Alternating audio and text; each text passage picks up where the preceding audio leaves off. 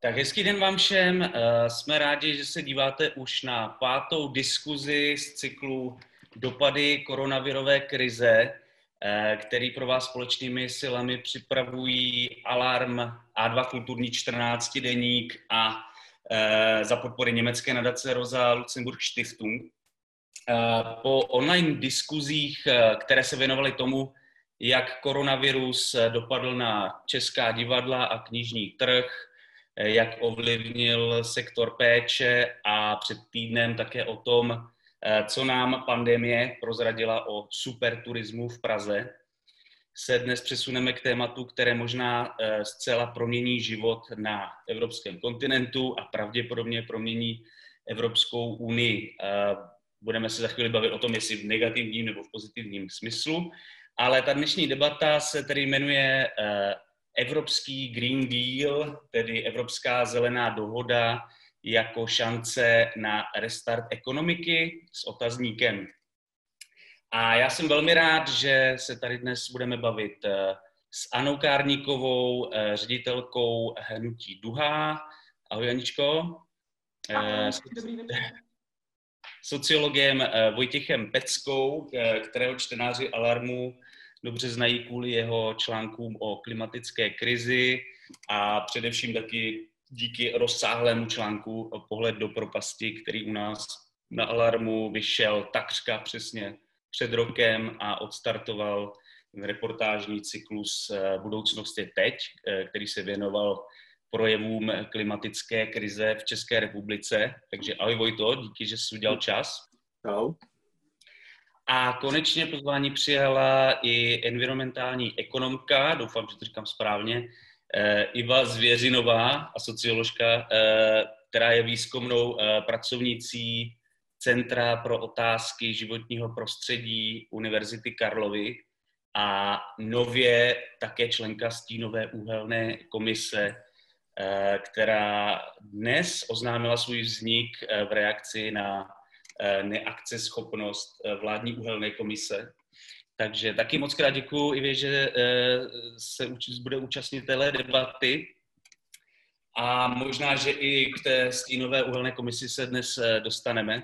Každopádně, ještě než se dostaneme k tím prvním dotazům, tak bych jenom rád připomenul, v jak složité situaci se třeba česká debata na toto téma stále nachází, podle mě. V západní Evropě totiž občas i zaznívají námitky, že návrh Ursuly von der Leyen je příliš korporátně zaměřený, na růst orientovaný a neoliberální, že se v podstatě jedná o jakousi zelenou verzi stále téhož kapitalismu a že je zároveň ten návrh i nedostatečný a do boje s klimatickou krizí se nějak zásadně v podstatě nepromítne. Tato diskuze se v českém kontextu ovšem takřka neobjevuje, a to především kvůli tomu asi, že nejsilnější politické síly v zemi tu zelenou dohodu zcela odmítají a nehodlají se bavit ani o její spravedlivější, natož nějaké radikálnější podobě. A na tom jakoby obecnějším měřítku se možná zdá, že to téma rozděluje i celou Evropskou unii, že tradiční jádrové země Evropské unie jako Francie, Německo, Belgie a Holandsko a další se domnívají, že by ta zelená dohoda pro Evropu mohla být nějakým ideálním stimulem pro unijní ekonomiku po té, co bude zasažena krizí v důsledku koronavirové pandemie.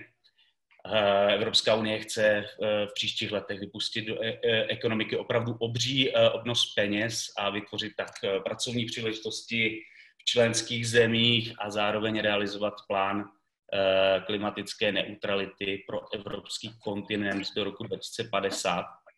Ale zároveň země jako Česko, Polsko, Maďarsko naopak tvrdí, že v té nastalé krizi nebude čas řešit takzvané ekonomické nesmysly, ekologické nesmysly a EU bude čelit mnohem vážnějším problémům. Všech těchto témat bych se dneska v té debatě rád dotknul a snad na ně najdeme společně alespoň trochu nějaké uspokojivé odpovědi a tak dále.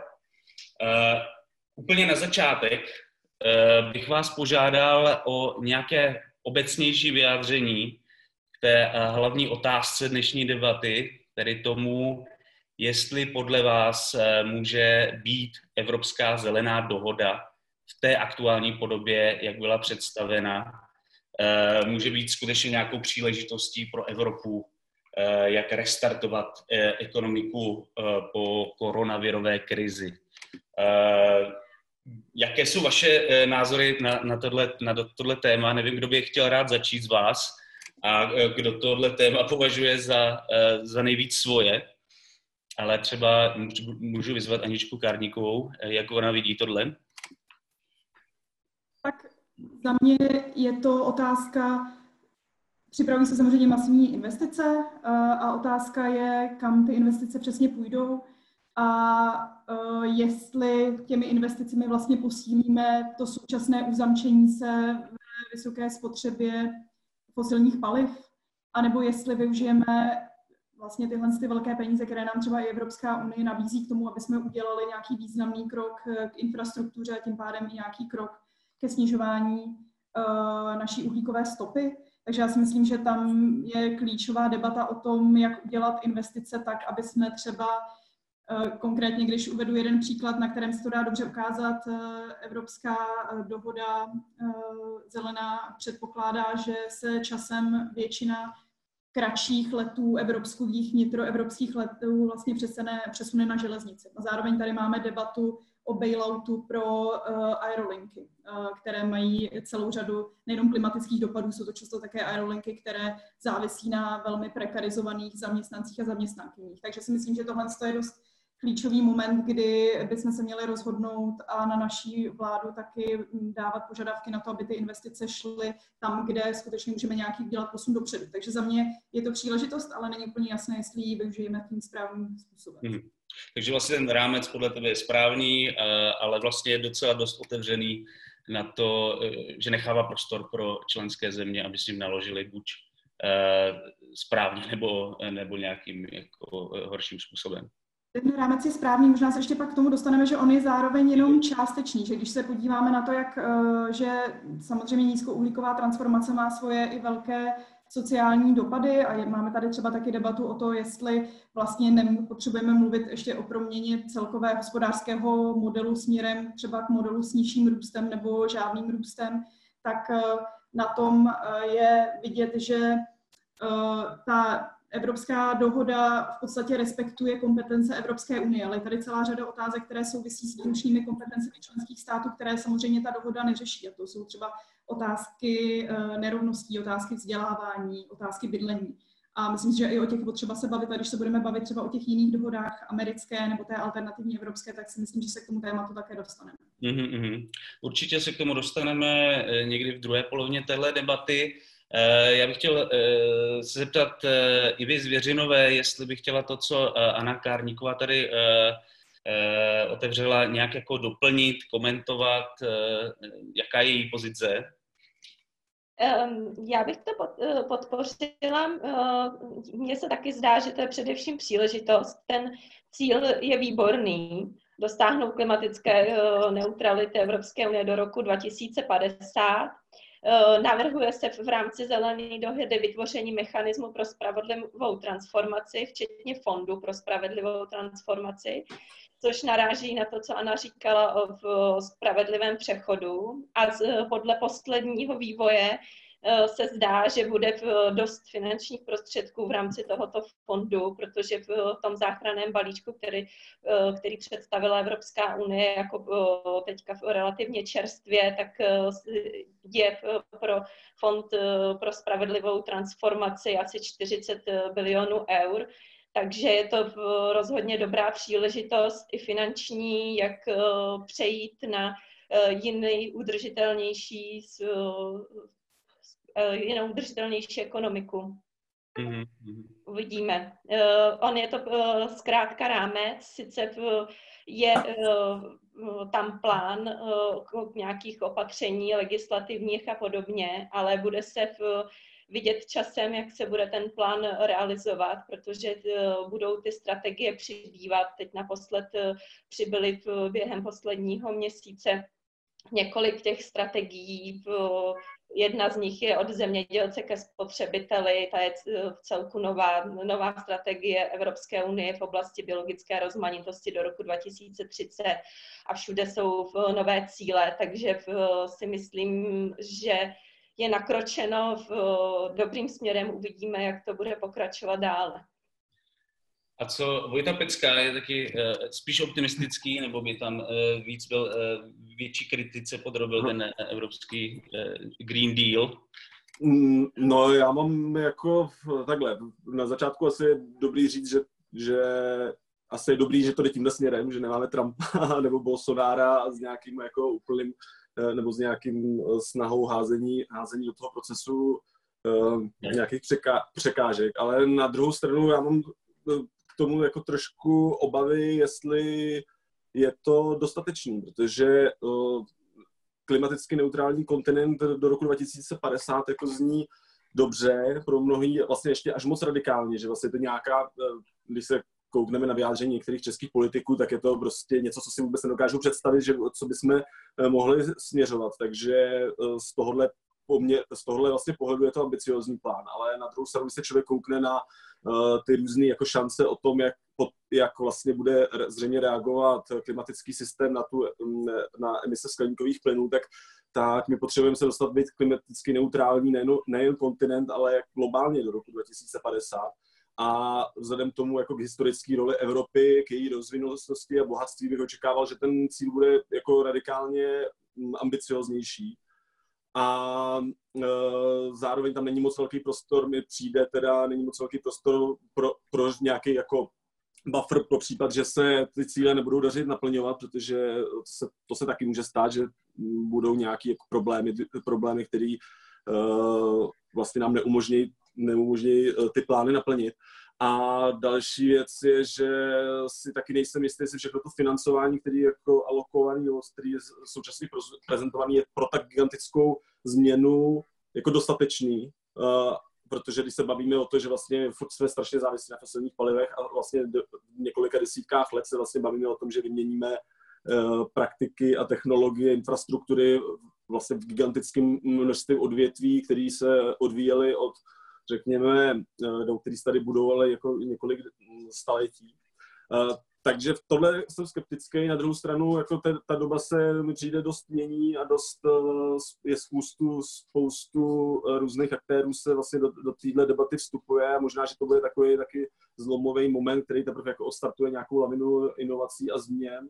A je důležitý teda nějakým způsobem, nebo pro mě dost pozitivní zpráva, že tímhle směrem se to posouvá a asi budeme bavit víc o dalších nějakých alternativách, které jsou taky na hře, které teda nějakých skupin, jako je DM25 a podobně. Jo. Mě vlastně jakoby při pročítání toho evropského materiálu zarazily hlavně dvě věci. Především to, o jak velké částky vlastně jde relativně, sice se budou jakoby se vypláceny v nějakém jakoby dalším časovém období, ale to období, jak už tady zmiňoval Vojta Pecka, vlastně není zas tak dlouhé na to, jak radikální změnu by mělo přinést. A vlastně mě taky překvapilo to, jak ten materiál na mě působí vágně, nejasně, že vlastně kromě toho cíle dekarbonizace evropské ekonomiky do roku 2050, tam jsem moc dalších jakoby konkrétních cílů nenašel, ale možná, že jsem jenom špatně se díval a vy mě doplníte o nějaké jako zcela zásadní body, které tam podle vás jsou. Mě zajímají prostě ty zásadní cíle, které v té evropské zelené dohodě vidíte a o kterých by bylo potřeba mluvit podle vás. Že Anna Kárníková se hlásí a ta rezolutně nesouhlasí se mnou. No, spíš mi přijde, že možná si pleteme trošku ty materiály, že ta zelená dohoda pro Evropu, která vyšla v prosinci minulého roku, tak naopak třeba v její příloze je seznam vlastně všech opatření, strategií, které se musí vlastně stát k jejímu naplnění. A ten dokument sám o sobě obsahuje vlastně celou řadu konkrétních návrhů, které samozřejmě nebudou realizovány skrze tenhle dokument. Ten jenom říká, co se prostě v příštích 2 až 3 letech zhruba stane z hlediska evropské legislativy. Ale jsou tam třeba věci, jako takzvaný carbon border tax, uhlíkové clo, to znamená něco, co by vlastně mělo zabraňovat do budoucna úniku uhlíku, pokud bude Evropská unie i nadále takhle ambiciozní, tak aby vlastně nedocházelo k tomu, že evropské zboží nebude schopno vlastně zboží, v jehož ceně nebude třeba započítána cena uhlíku, takže vlastně je to snaha jakoby vyrovnat jakoby mít férový systém při dovozu zboží do Evropské unie. Jsou tam třeba už se předpokládaly konkrétní strategie v oblasti zemědělství nebo biodiverzity, to je to, co zmiňovala Eva Zvěřinová, a ty už jsou také venku, ty už vlastně máme a máme tam třeba na české poměry dost radikální cíle dosažení 25% plochy ekologického zemědělství do roku 2030. Máme tam návrhy, jak by se mělo proměnit vlastně systém transportu, to už jsem zmiňovala, že by v podstatě měly být veškeré vlastně vnitroevropské lety nebo většina z nich přenesena na koleje a myslím, že je tam jakoby celá řada naprosto konkrétních věcí, které je potřeba udělat. A ještě bych možná se vyjádřila tomu, co říkal Vojtěch Pecka. Já si nemyslím, že uhlíková neutralita do roku 2050 není ambiciózní cíl. Když se podíváme třeba na ty scénáře, která Evropská komise představila a ukazuje, jak se vlastně k té uhlíkové neutralitě můžeme do toho roku 2050 dostat cestou evoluce. Pokud teda furt jsme v tom rámci, že budeme pokračovat zhruba v nějaké základní struktuře naší společnosti, tak jak ji máme dneska, tak je jasné, že ten rok 2050 vlastně je ambiciózní, protože například ho není možné dosáhnout, aniž bychom výrazně posílili propady uhlíku. To znamená, že nám nebude stačit jenom snížit emise, ale my takhle budeme muset velmi navýšit kapacitu systému nebo ekosystémů, které pohlcují uhlík. Takže tam myslím, že je jasné, že i ta ambice 2050 je velká. Co je problém, co se hodně diskutuje v Evropské unii, je to, že k roku 2050 vede rok 2030. A my v tuhle chvíli nejsme schopni navýšit ty cíle pro rok 2030, tak aby nám dávali nějakou reálnou šanci, že se k tomu roku 2050 k té klimatické neutralitě dostaneme. Takže za mě ten rámcový cíl je dobrý. Otázka je, jestli se posouváme dostatečně rychle k jeho naplnění. Chce na to Vojta nějak reagovat? Vojta Pecka na to, co říká Anička. Prostě jiný názor. No, já nevím, no. Já, co jsem četl, teda ty vlastně cesty k tomu udržení se mezi 1,5 stupně a 2 stupněmi Celsia jako oteplení do roku 2100, což je teda cíl pařížské dohody, tak tam se prozkoumá celá řada teda trajektorií a souvisí tam, některý jsou vlastně těžší dosáhnout, některý jsou horší dosáhnout, záleží na tom, jak rychle začneme, čím rychleji začneme, tím to je vlastně snazší, čím později začneme, tím potom v určitou chvíli vlastně už nebude mít ani jakoby teoretickou šanci právě fungovat nebo bez nějakých strategií nebo bez nějakých technologií na zachytávání uhlíku z atmosféry nebo ze zdrojů, takže tam jako těch možností, kudy se vydat je víc a taky hodně závisí na tom, jakou míru rizika jsme schopni teda tolerovat a jakou pravděpodobnost, že ty svoje cíle, které jsou v pařížské dohodě, vlastně mineme, protože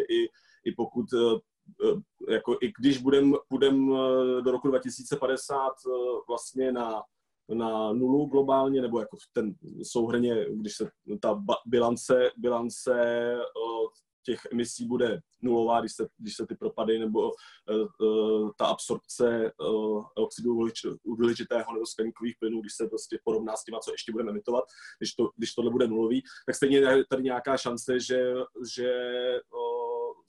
to oteplení bude větší. Jako je sice třeba malá relativně, ale ještě se tomu jako vlastně nevyhneme. Tudíž z mýho pohledu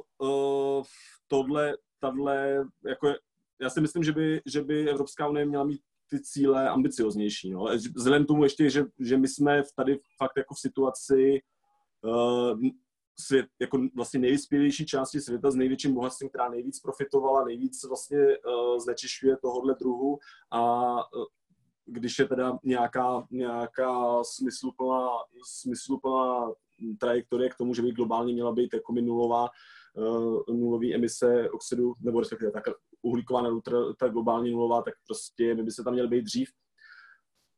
A Ještě nevím, to je, no.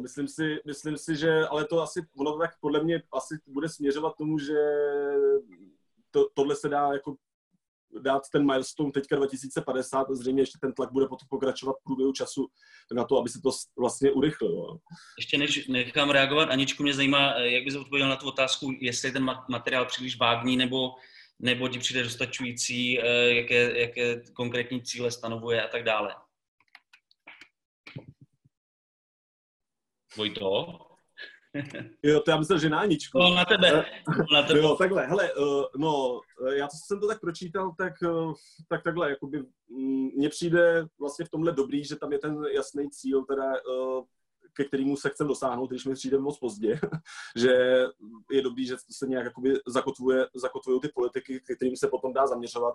Myslím si, že asi na nějaký úrovni musí být jako plán pro celý kontinent nějakým způsobem vágní, který se potom na těch nižších úrovní těch institucí bude nějak jakoby precizovat. No. Samozřejmě potom je otázka, jaký míry bude skutečně implementován, protože dostat se k tomuhle cíli vede jakoby i spoustu různých cest a to asi myslím, že taky to ještě asi teďka není úplně jasný jakoby kudy skutečně ty odosouhlasené cesty povedou. No. Jasný. Já si chtěl zeptat Ivy Zvěřinové, jestli chce k tomuhle ještě něco dodat, nebo jí můžu dát další otázku, která bude zaměřená na Česko. Já bych možná k tomu jenom dodala, že v té zelené dohodě se už uvádí vlastně to, že komise má předložit plán na odpovědné zvýšení cíle Evropské unie v oblasti snižování emisí pro rok 2030, nejméně na 50%, směrem k 55% ve srovnání s rokem 1990. Takže ten plán by měla snad komise předložit do září, ale v zelené dohodě se mluví už do léta, ale to se nejspíš nestihne. Teď poslední, co jsem četla, bude do září, ale je tam už tady avizováno vlastně i další ten cíl a je tam pak v té příloze již zmiňované spousta právě těch strategických dokumentů, které by měly být připraveny během tohoto roku a v těch nadcházejících letech. Takže je tam toho trochu víc konkrétního, než se tak na první čtení zdá, na první dobrou. Mě na první dojem ve mně zůstalo hlavně to, že ten text neustále zmiňuje, že nebude na nikoho zapomenuto, že na změnu nedoplatí země závislé na těžkém průmyslu a fosilních zdrojích. Proč podle vás, a teďka si to bude na Ivu, aby jsme jí dali větší prostor, proč to českým politikům tato dohoda nezní důvěryhodně, nebo proč vlastně by to mělo být, Česko by mělo být teda asi podle téhle rétoriky jedním z největších jako benefitorů zelené dohody? No to je opravdu těžká otázka. Chápu. Já si myslím, že za současné situace se úplně nezdá ta zelená dohoda, protože ne zcela chce podporovat rozvoj jaderné energetiky a stavění nových bloků, které by současná vláda a ministr Havlíček rádi realizovali. Dostavení Dukovan je momentálně na plánu v podstatě v České republice a rádi by získali finanční zdroje od Evropské unie, protože ta stavba bude poněkud dražší. Takže tady představa je, že by se tohle dalo čerpat jako z té zelené dohody. No, myslím si, že by rádi, ale zatím nevidím žádné indicie, že by se tomu tak mělo stát. Mm-hmm. A jaký jsou jakoby převažující třeba názory na té Evropské unii k tomuhle tématu, protože to je evidentně, když si člověk čte české debaty, tak to je téma number one pro všechny diskutující, neříkám odborníky, ale jaký je vztah k tomuhle plánu Babiše, Havlíčka zařadit jadernou energii do zelené dohody, jestli je vůbec nějaká šance, že by něco takového mohlo proběhnout? Já myslím, že je možné, že budou v jadernou stavbu nového bloku tolerovat, To je můj odhad čistě, ale myslím si, že finanční zdroje taky čistě odhad, čistě spekuluji, asi nebudou úplně nadšení dávat. Ale bude to samozřejmě i ta tolerace znamenat jisté znepokojení sousedních států, zejména asi Rakouska bych typovala, a znepokojení obyvatel sousedních států s novou stavbou bloku. Nebude to jednoduché prosadit na evropské úrovni. Ale na druhou stranu Babišovi se povedlo alespoň v nějakém tom článku 6 v rámci toho zápisu z té porady v prosinci aspoň tam vsunout to, že si státy rozhodují včetně jádra o tom, že si mohou sami rozhodnout svůj mix, což je, ale není nic nového. To je standard, že si země rozhodují svůj energetický mix. Takže těžko předvídat.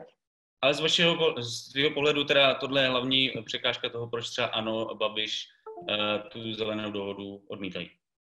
Myslím si ještě, že tam bude překážka z hlediska strachu o nějaký hospodářský růst, protože přeci jenom jsme hodně orientovaní na průmysl stále. Myslím, že Havlíček dneska v Respektu říkal, že do jednání o Green Dealu jdeme s tím, že do 2030 zvládneme maximálně 45% s odřenými ušiškami. Tak uvidíme, jestli skutečně tam s tím půjdou, když to tak avizovali dneska. Ale to je, Vojto, bohužel to, v jaké situaci to vyjednávání jsou. A myslím si, že nakonec ten rámec té zelené dohody je dobrý kompromis, protože je lepší mít nějakou zelenou dohodu, než žádnou, když by byly příliš ambiciozní cíle. Chtěl by někdo doplnit třeba nějaké další důvody, proč třeba české politické špičky úplně nejsou nadšené z Evropské zelené dohody? Nebo se ztotožňujete s tím, co říkala Iva jako hlavní, co označila Iva za ty hlavní důvody? Třeba Aničko. No, my vidíme vlastně furt ten stejný vzorec.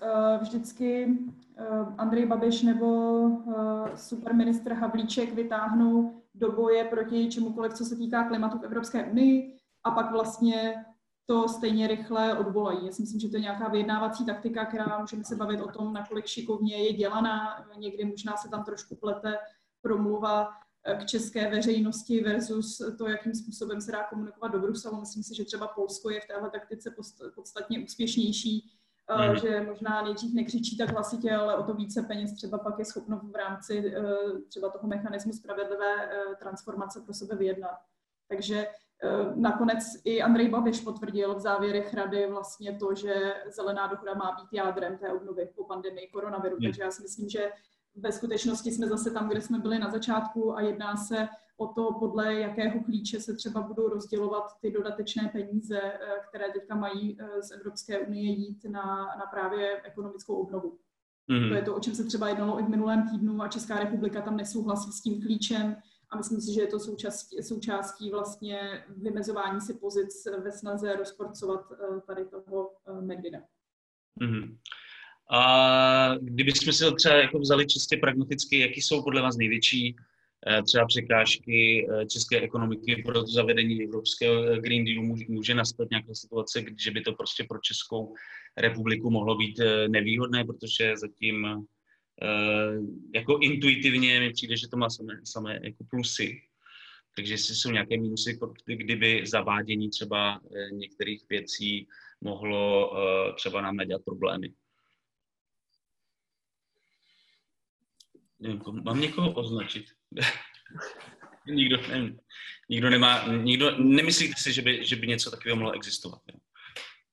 Žádná oblast, no tak samozřejmě, tak tam je, myslím, že ten celkový postoj právě třeba k obnovitelným zdrojům energie je Česká republika ústy své vlády neustále dává najevo, že nejsme schopni prostě už navyšovat podíl obnovitelných zdrojů v našem energetickém mixu a přitom máme celou řadu studií, které ukazují opak. Teďka nedávno zrovna vyšla studie o potenciálu větrné energie, takže tam si myslím, že se prostě držíme zpátky a nemáme v tuhle chvíli ani schéma, které obnovitelné zdroje dostatečně podporuje. Takže co chci říct, že my nemáme nastaveny podpůrné mechanismy, nemáme nastaveny ty kanály, kterými by pak třeba ta podpora z evropského nového dílu mohla vlastně do České republiky plynout. Stejně tak to vidíme třeba v oblasti odpadů nebo v oblasti energetické účinnosti, kde Česká republika má celou řadu programů, ale ten celkový efekt je spíš nízký. Takže tam spíš bych se obávala, že v tuhle chvíli nemáme nastaveny dostatečně dobře kanály, kterými by k nám tahle spousta peněz mohla plynout, tak aby to dávalo smysl. A třeba nastavit ty kanály by podle tebe jako zabralo, jako aby byly efektivní a dobře nastavené, tak by trvalo několik let, teda, nebo je to otázka jenom politické vůle? Je to otázka legislativy, která už je na 100krát vydiskutovaná, jak v oblasti odpadů a cirkulární ekonomiky, tak v oblasti obnovitelných zdrojů. Velmi dobře jsou vlastně zmapované i problémy, které máme s efektivitou těch schémat na zvyšování energetické účinnosti třeba v budovách. Takže já si myslím, že to je opravdu čistě otázka toho rozhodnout se ty příležitosti uchopit. Vojta už to tady jednou nakousnul, ale ještě bych se k tomu rád vrátil a zeptal se právě tebe, Vojto, že vlastně ten European Green Deal vychází tedy z požadavků Pařížské dohody, kterou mnoho lidí označuje za nedostačující, že ty cíle prostě stanovené Pařížskou dohodou jsou už dnes nedostačující. Mohl bys nám trochu vysvětlit, v čem spočívá ten problém? No tak problém, tak samotný cíl Pařížské dohody vlastně se dosahuje tím,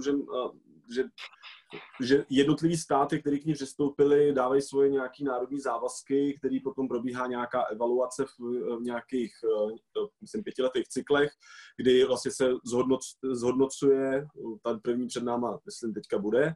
A proč je nedostatečný je, že, proč jsou se množí ty hlasy o tom, že ta samotná dohoda je nedostatečná, je to kvůli tomu, že to jsou vlastně, se nepodařilo prosadit nějaký jakoby závazný, skutečně sankcionalizovaný závazky a tudíž si vlastně svoji cestu každý stát determinuje sám a ukazuje se podle teda, nebo několik výzkumů začalo ukazovat to, že ty vlastně cíle, které se ty státy daly, nejsou s tím, který mají dosáhnout jakoby zamezení tomu většímu oteplení, který je jako nebezpečný, vlastně k tomu, když se sečtou, tak k němu nepovedou. Jako, že teďka, myslím, když jsem se koukal teďka naposled, tak 2/3 států si dává podle jednoho výzkumu neadekvátní cíle. A zároveň ještě dost států vůbec ty své cíle nenaplňuje.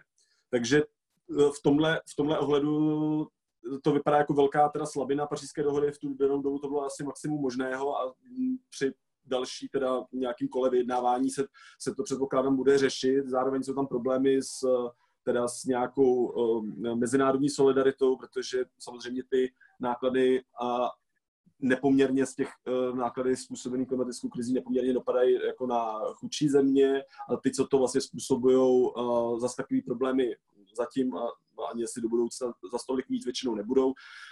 Takže a zároveň se tam trošku blokují ty přislíbené prostředky bohatších států pro vlastně ty chudší státy, který mají pomoct v rámci i vlastně toho nějakého mezinárodního mechanismu, který by měli pomoct těm chudším státům k tomu vlastně přejít rovnou na nízkouhlíkovou energetiku nebo ekonomiku. Takže myslím si, že tohle jsou hlavní výhrady vůči Pařížské dohodě, který jsem si dočetl a jsem se naposledy teda při přípravě tady četl, jak to vypadá teďka, vlastně k jakému bychom došli oteplení, kdyby ty státy vlastně naplňovaly cíle, které si sami dali, tak to vede ke globální oteplování někde mezi 3 a 4 stupně Celsia, což je prostě daleko za hranicí toho, kam se chceme dostat a třeba v průběhu minulý doby ledový bylo pro nějakou představu byly vlastně v době, kdy tady byla v Severní Americe a Evropě ledovec, tak byla globální teplota nižší o 4 stupně Celsia. Takže mě o něco to pomohlo, ale stále zase to není jako dostatečný. Takže to si myslím, že jsou hlavní výhrady, které jsem já zaregistroval. Já bych jenom ještě se vrátil vlastně k jedné věci, o které jsme tady taky chvíli mluvili a která mě vlastně zaujala, rád bych o ní věděl víc. To je ta strategie Farm to Fork, to znamená z farmy přímo ke spotřebiteli. Myslím si, že asi Anička se tomu věnuje nějak, předpokládám, hlouběji. Jestli by nám mohla třeba jakoby ve zkratce vysvětlit, o co tady v téhle strategii jde. Farm to Fork, nebo z farmy na vidličku ke spotřebiteli. Se tomu tak někdy vtipně říká z vidle na vidličku, takže je to vlastně strategie, která se zabývá v podstatě tím, jakým způsobem zemědělství přispívá ke změně klimatu a dívá se teda na to nejenom pohledem právě emisí jako zemědělství jako zdroje emisí, které v Evropě i díky nižšímu podílu zemědělství na celkové struktuře ekonomiky není tak velká, ale dívá se právě na potenciál vlastně půdy pohlcovat a těch zemědělských ekosystémů pohlcovat uhlík a také vlastně na její adaptační roli, protože my to třeba vidíme, když se dneska bavíme v České republice o suchu, tak sucho do velké míry je problémem vlastně rozvrácené struktury krajiny kvůli industriálnímu zemědělství. Takže tam si myslím, že v zemědělství se spojuje celá řada věcí velmi významných pro další postup v ochraně klimatu. A ta strategie teďka vlastně navrhla několik cílů. Já už jsem zmiňovala jeden z nich, že bychom měli do roku 2030 dosáhnout 25% plochy ekologického zemědělství. My máme teďka v České republice, myslím, něco mezi 13 a 14%, takže by se tam vlastně zhruba skoro ještě jednou tolik potřebovali, bychom se na to dostat. Zároveň to taky třeba vlastně vyžaduje, aby na zemědělských plochách bylo 10% přírodních prvků. Pod přírodními prvky si představíte různé prostě remízky, rybníky, mokřady, jsou to vlastně ty věci, které krajině dávají nějakou strukturu, rozdělují ty velké lány a tím pádem pak umožní, aby ta krajina nějak fungovala, aby byla schopná zadržovat vodu, aby v ní byl život, aby měla biodiverzitu.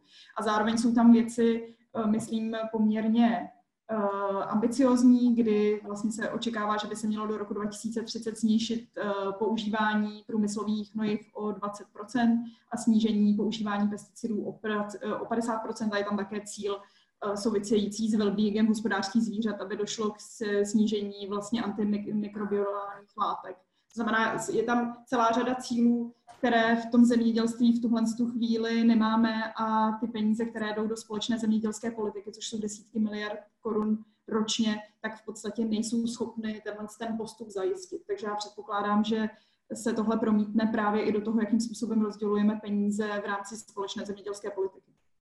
Proto si myslím, že to je hodně významná strategie a my třeba teďka žádáme Ministerstvo zemědělství, aby nám řeklo, jakým způsobem se vypořádá při rozdělování dotací právě s těmihle cíli.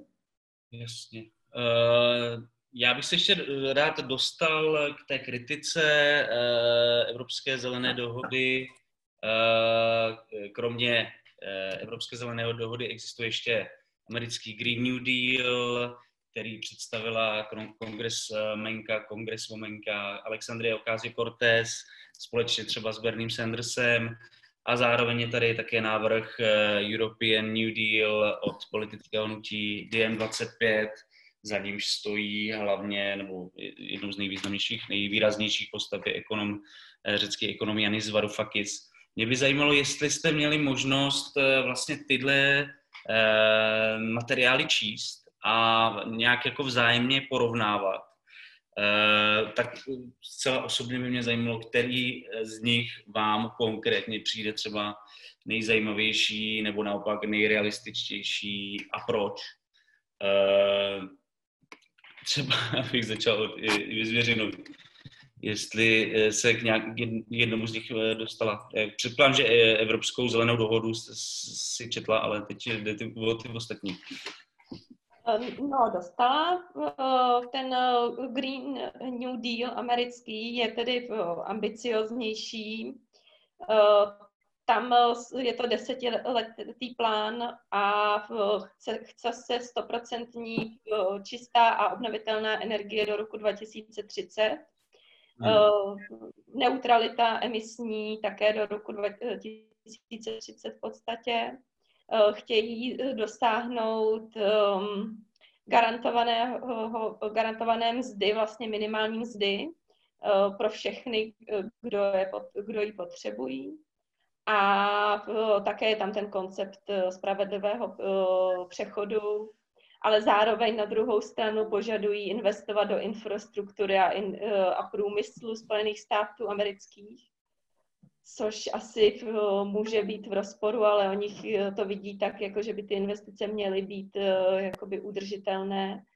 Takže to jsou, jakoby bych řekla, ty hlavní sdělení. Myslím, že hodnotitelé říkají, že je velmi malá šance na to, aby se jakkoliv ujal a prošel, ale já nejsem expert na americkou situaci, takže... Jasně. Jste akorát zmínil ten minimální příjem, což je jako asi něco, co v té zelené evropské dohodě úplně jako chybí, tahle dimenze. Nebo jsou tam nějaké návrhy, které vlastně jsou podobným typem stimulu, jakoby je prostě základní příjem nebo minimální zaručený příjem pro evropské občany, nebo něco takový. Pokud vím, tak nejsou. A třeba ta debata o evropské minimální mzdě vlastně probíhá úplně mimo tento balíček. A to je to, co jsem říkala na začátku, že mně přijde zajímavé, byť přesně jak říkala Eva Zvěřinová, ten americký Green New Deal je velmi daleko z hlediska realizace za tím evropským. Jo, v Evropě máme něco už na stole, máme k tomu rozpočty, máme k tomu cíle a v Americe je to spíše v rovině komunikační kampaně a volební kampaně.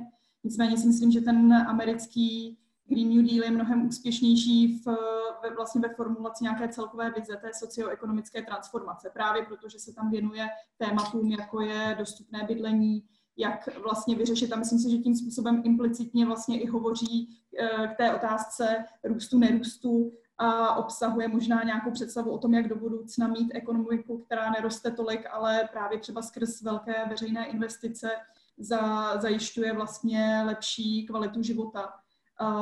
Takže tam si myslím, že v tomhle zase je mnohem komplexnější a má jakoby, byť v kratším období, tak vlastně úplnější vizi společenské proměny. Mm-hmm. Samozřejmě nemáme jenom problém klimatické změny, máme taky trendy spojené s digitalizací. Víme, že pokud bychom chtěli mít nižší růst a existují modely, které vlastně ukazují, že můžeme mít ekonomiku, která roste méně, tak u těch modelů je jasné, že budou stát na velké míře veřejných investic, určitému nasměrování, omezování soukromých investic a pak také změnám na trhu práce, právě které třeba souvisí se snižováním pracovní doby nebo zavedením základního příjmu pro skupiny, které třeba nebudou schopny v té málo rostoucí společnosti už najít uplatnění. Mm-hmm. A takže žádnou jakoby i třeba ne takhle radikální, ale jakoby slabší verzi podobné sociálně laděné sociální politiky v tom návrhu prostě nemáme evropském. Ne, ale já si myslím, že to je to, co já si myslím, že je to dáno čistě tím, že prostě ten evropský už je jako reálná politika. To je reálný návrh s rozpočtem, který se musí řídit kompetencemi evropské úrovně vůči členským státům. A to je to, co jsem říkala, celá řada těch věcí ve skutečnosti je ve výlučné kompetenci členských států. Takže takovýhle integrovaný plán my můžeme čekat spíš na úrovni členských států a dosazovat si do toho ten Green Deal tam, kde Evropská unie může zasahovat. Evropská unie není všemocná. Jasný. Z hlediska kompetencí. A ještě se nevyjádřil k tomuhle Vojta Pecka, porovnání všech těchto 3 návrhů, který je mu nejsympatičtější a který je třeba naopak nejrealističtější, nejvíce rozvinutý a tak dále. No tak mě, jako když jsem si nějak snažil porovnat, tak mi přijde, že teda ten americký Green New Deal je v podstatě taková jako to je vlastně 14stránkový dokument, že, o kterém se nejvíc bavilo, který asi má takový nějaký ideový prostě pohled na to, jak provést tady tu transformaci. Taková jakoby hodně v podstatě, není to konkrétní vyloženě, nebo má nějaký konkrétní rysy, ale není to úplně detailně rozpracovaný plán, je to spíš jako jakým způsobem kam se chcem vydat jako celá společnost prostě. A kouká se na to jakoby dost komplexnější, agresivnější v tom, že chce, aby to byla ten přechod rychlejší a podobně. V tomhle jako, a zároveň teda v současné konstelaci nemá šanci, aby nějakým způsobem prošel, možná po volbách, to vypadá, že teďka spíš šance se překlápí jakoby ke straně Bidena, který byl nějakým způsobem jako je tlačený tím vnitrostanickým bojem částečně k tomu přijetí. Takže je otázka, jak to bude po volbách, nicméně v současnosti je to vlastně je to zablokovaný, je to plán, který je jenom čistě hypotetický, v tomhle je dost reálnější teda plán Evropské unie, ale na druhou stranu mi přijde, že vlastně mně přijde hodně zajímavý to, s čím přichází právě DiEM25, který mají vlastně ten plán mají rozpracovaný už od minulého roku, pracovali už na něm nějakou delší dobu a přichází vlastně jakoby s dost ambicioznějším plánem než Evropská unie, který je daleko víc zaměřený na nějakou sociální složku a i na to, jakým způsobem ho jako financovat, aniž by se začaly rozkližovat nějaký soudržnosti v rámci Evropské unie, který oni tam jako vidějí, že vlastně teďka dochází k nějakým třenicím mezi těmi různými státama. A mně tam přijde zajímavý teda to, že jednak chtějí to financování výrazně jako vlastně skoro 10násobně vyšší, než chce Evropská unie a zároveň tvrdí, že jsou schopní vlastně to financovat skrze dluhopisy vydávané Evropskou investiční bankou, tudíž bez vlastně zvyšování daní a tím jako mobilizovat už nějaký investice nebo soukromý kapitál, který by měl vlastně proudit do ekonomiky, který by zpracoval nějaký veřejný fond, na který by bylo ještě navázaný, dejme tomu další věci, jako by je dividenda pro občany Evropské unie, odkud by šla třeba, dejme tomu, výnosy z potom potenciálního zdanění uhlíku. A tam mi přijde, že tam je jako celá řada věcí, na které by bylo dobré se podívat, ve který je vlastně současný Green Deal Evropské unie jako by má z mýho pohledu dost velký chyby. Jo. A nevím, jestli se k tomu jako ještě potom můžeme dostat k jednotlivým složkám, kde mi přijde zajímavější nebo zajímavý tady ty pozice, ale na druhou stranu zase je to nějaký návrh vlastně politicky relativně minoritní strany, ale která se nějakým způsobem teďka snaží prostě vytvářet grassroots mobilizaci k tomu, aby ty svoje představy vlastně prosadila v tom evropském kontextu. A v tomhle jsou teda, jakoby, co se týče vlastně Green Dealu Evropské unie, jako značně kritický a nějak jakoby tu kritiku jí celkem rozumím, no, musím říct. Mm-hmm. Kdyby jsme se, ale vlastně jako třeba teďka bude ten koronavirový package, který vlastně jako bude taky založený na evropských bondech, možná, že se prostě jenom zaměřuje Evropská unie na vypisování dluhopisů na úplně jako jiný typ věcí. No. Ale máte pocit, že ta kritika, třeba i Iva Zvěřinová, jestli má pocit, že ta kritika vlastně toho celé té ekonomické jakoby stavby Evropského Green Dealu třeba ze strany DiEM25 má své opodstatnění a mohla by třeba něco zajímavého jako do toho přinést? No tak řekněme, že jeden z těch kritických bodů asi je i vlastně ukončení dogmatu růstu, hospodářského růstu. To jsem vlastně zaregistrovala jako bych řekla, jeden z těch rozdílů mezi Green Dealem pro Evropské komise a European Green Dealem, DiEMu, kdežto zelená dohoda stále jakoby předpokládá oddělení hospodářského růstu od využívání zdrojů. V tom bych viděla rozdíl, možná v tom bych mohla nějakým způsobem obohacovat tu diskusi. Ovšem otázkou je, jaká budeme hledat řešení, protože, jak jsem už předesílala, ta zelená dohoda je snaha řešení kompromisního napříč celou společností, aby ta přijatelnost veřejností byla, řekněme, velmi široká.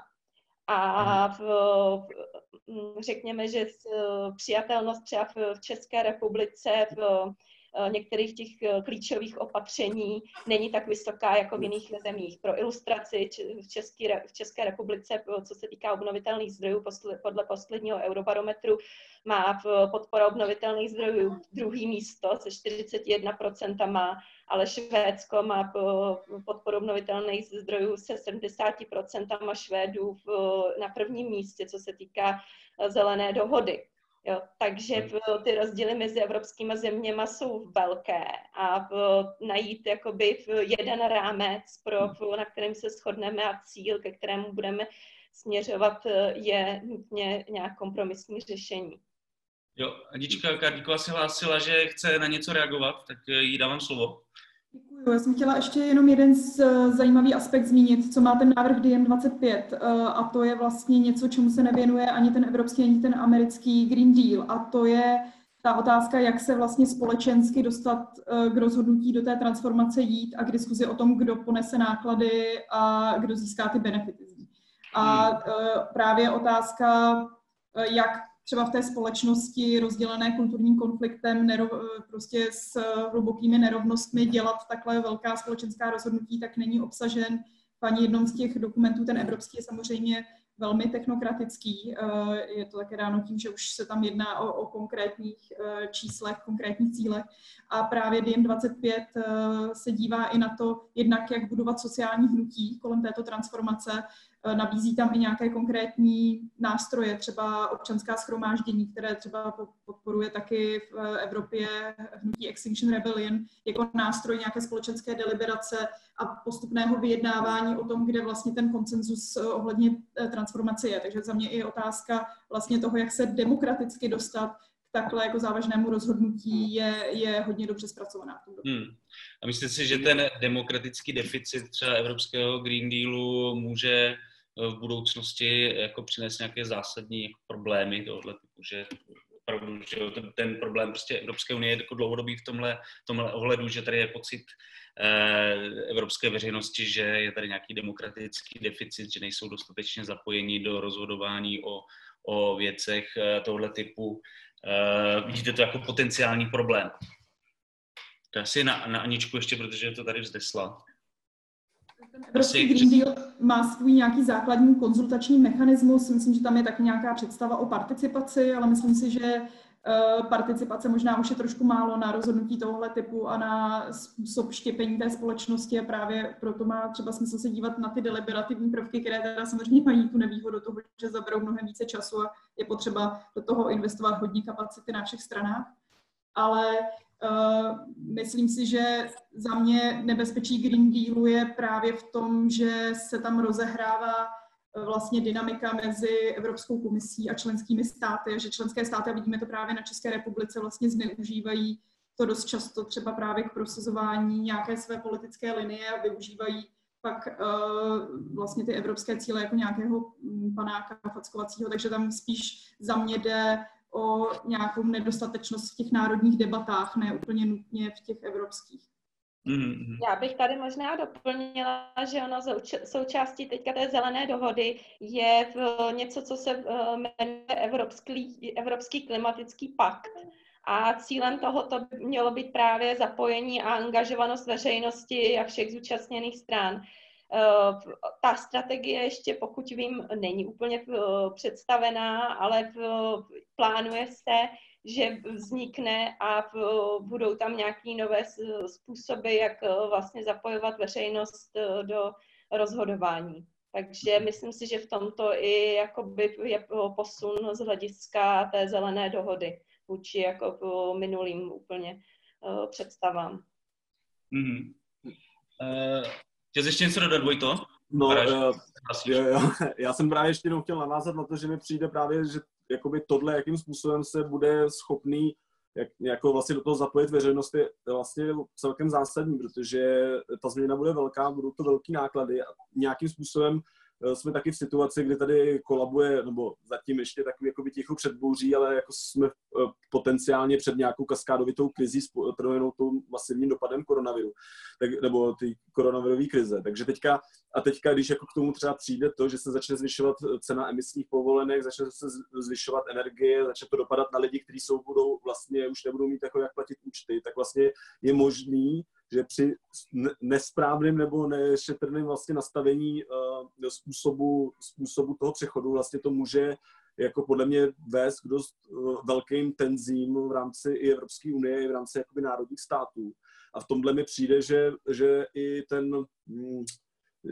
vlastně se Evropská unie nevydala dobrou cestou, co se týče vlastně spoplatňování emisí oxidu uhličitého nebo skleníkových plynů. Že se tady vlastně vytvořil nějaký další separátní trh těch s emisními povolenkami, který je na jednu stranu dost komplikovaný, umožňuje různým hráčům vlastně z něj vystupovat, jednotlivým státům umožňuje na to si vylobovávat různé výjimky a podobně. A zároveň vlastně zvyšuje náklady těm koncovým odběratelům, protože zvyšuje cenu vlastně o tom a vlastně těch energií nebo i paliv, když to je přitom jako druhá cesta, kterou třeba podporuje právě tady DiEM25, je něco, co se říká carbon fee and dividend, a která mi přijde pro tady to jako daleko vlastně lepší, co se týče podpory nebo dosažení toho samého cílu, ale zároveň vlastně jako vedlejší důsledek snižování nějakých sociálních tření a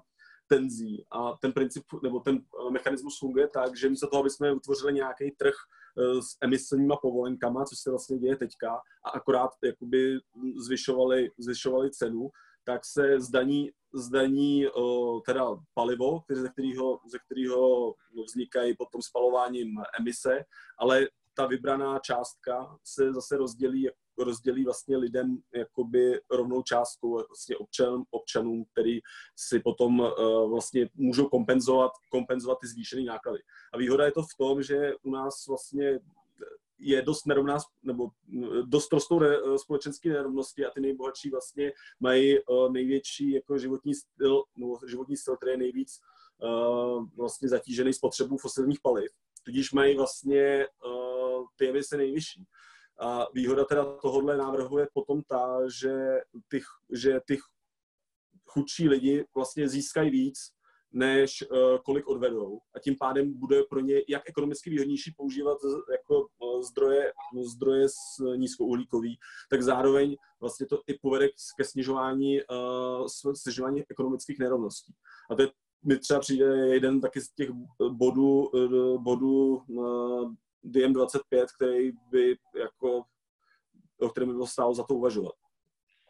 Já bych ještě to využil, že máme nějaký čas k tomu, že tady dokonce píšou lidé svoje dotazy a myslím si, že vlastně ten dotaz Jana Bílka je poměrně zajímavý, protože se ptá na Farm to Fork, ptá se na to, jestli jeho cíle tohoto projektu nejsou i tak vlastně málo ambiciózní s ohledem na aktuální stav naší krajiny.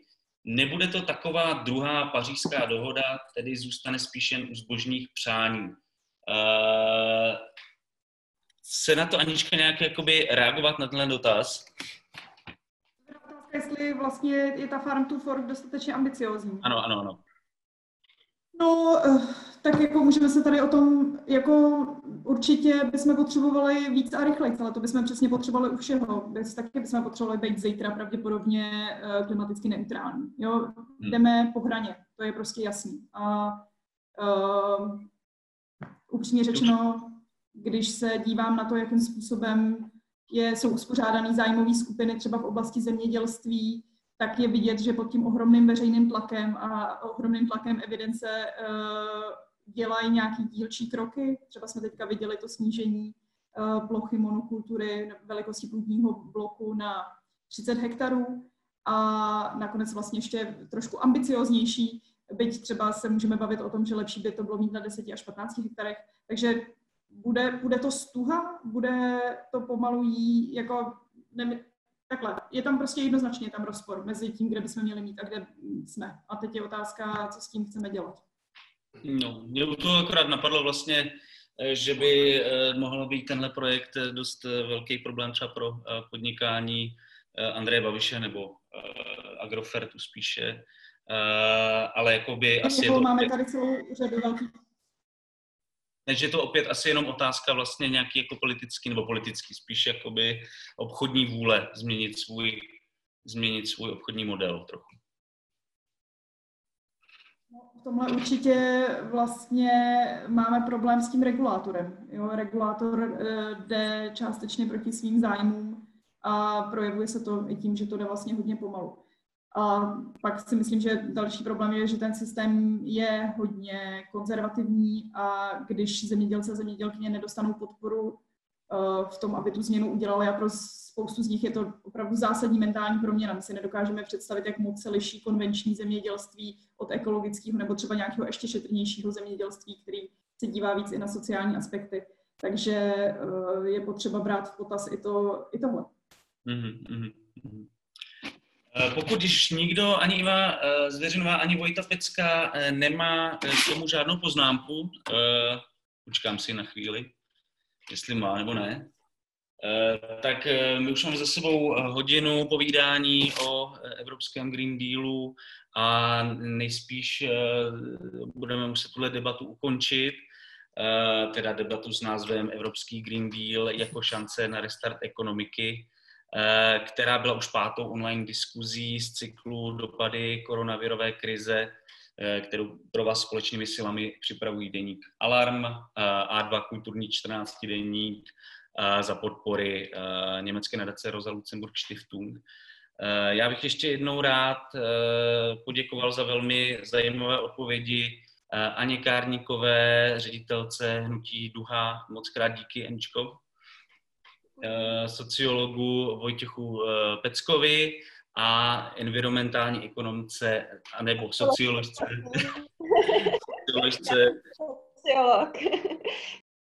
Ivě Zvěřinové z Centra pro otázky životního prostředí Univerzity Karlovy. No a vás ostatní už bych vás jen rád pozval ke sledování poslední debaty z tohoto cyklu s názvem Jak pandemie promění svět práce, která se uskuteční přesně za týden v úterý opět v 18 hodin a kterou bude tentokrát moderovat můj kolega z redakce Pavel Šplíchal. Takže ještě jednou vám všem třem moc krát děkuju. Moc krát děkuju taky všem, kteří se na nás dívali a přeju vám hezký zbytek večera. S Bohem. Mějte se. Moc děkuji za pozvání, mějte se hezky.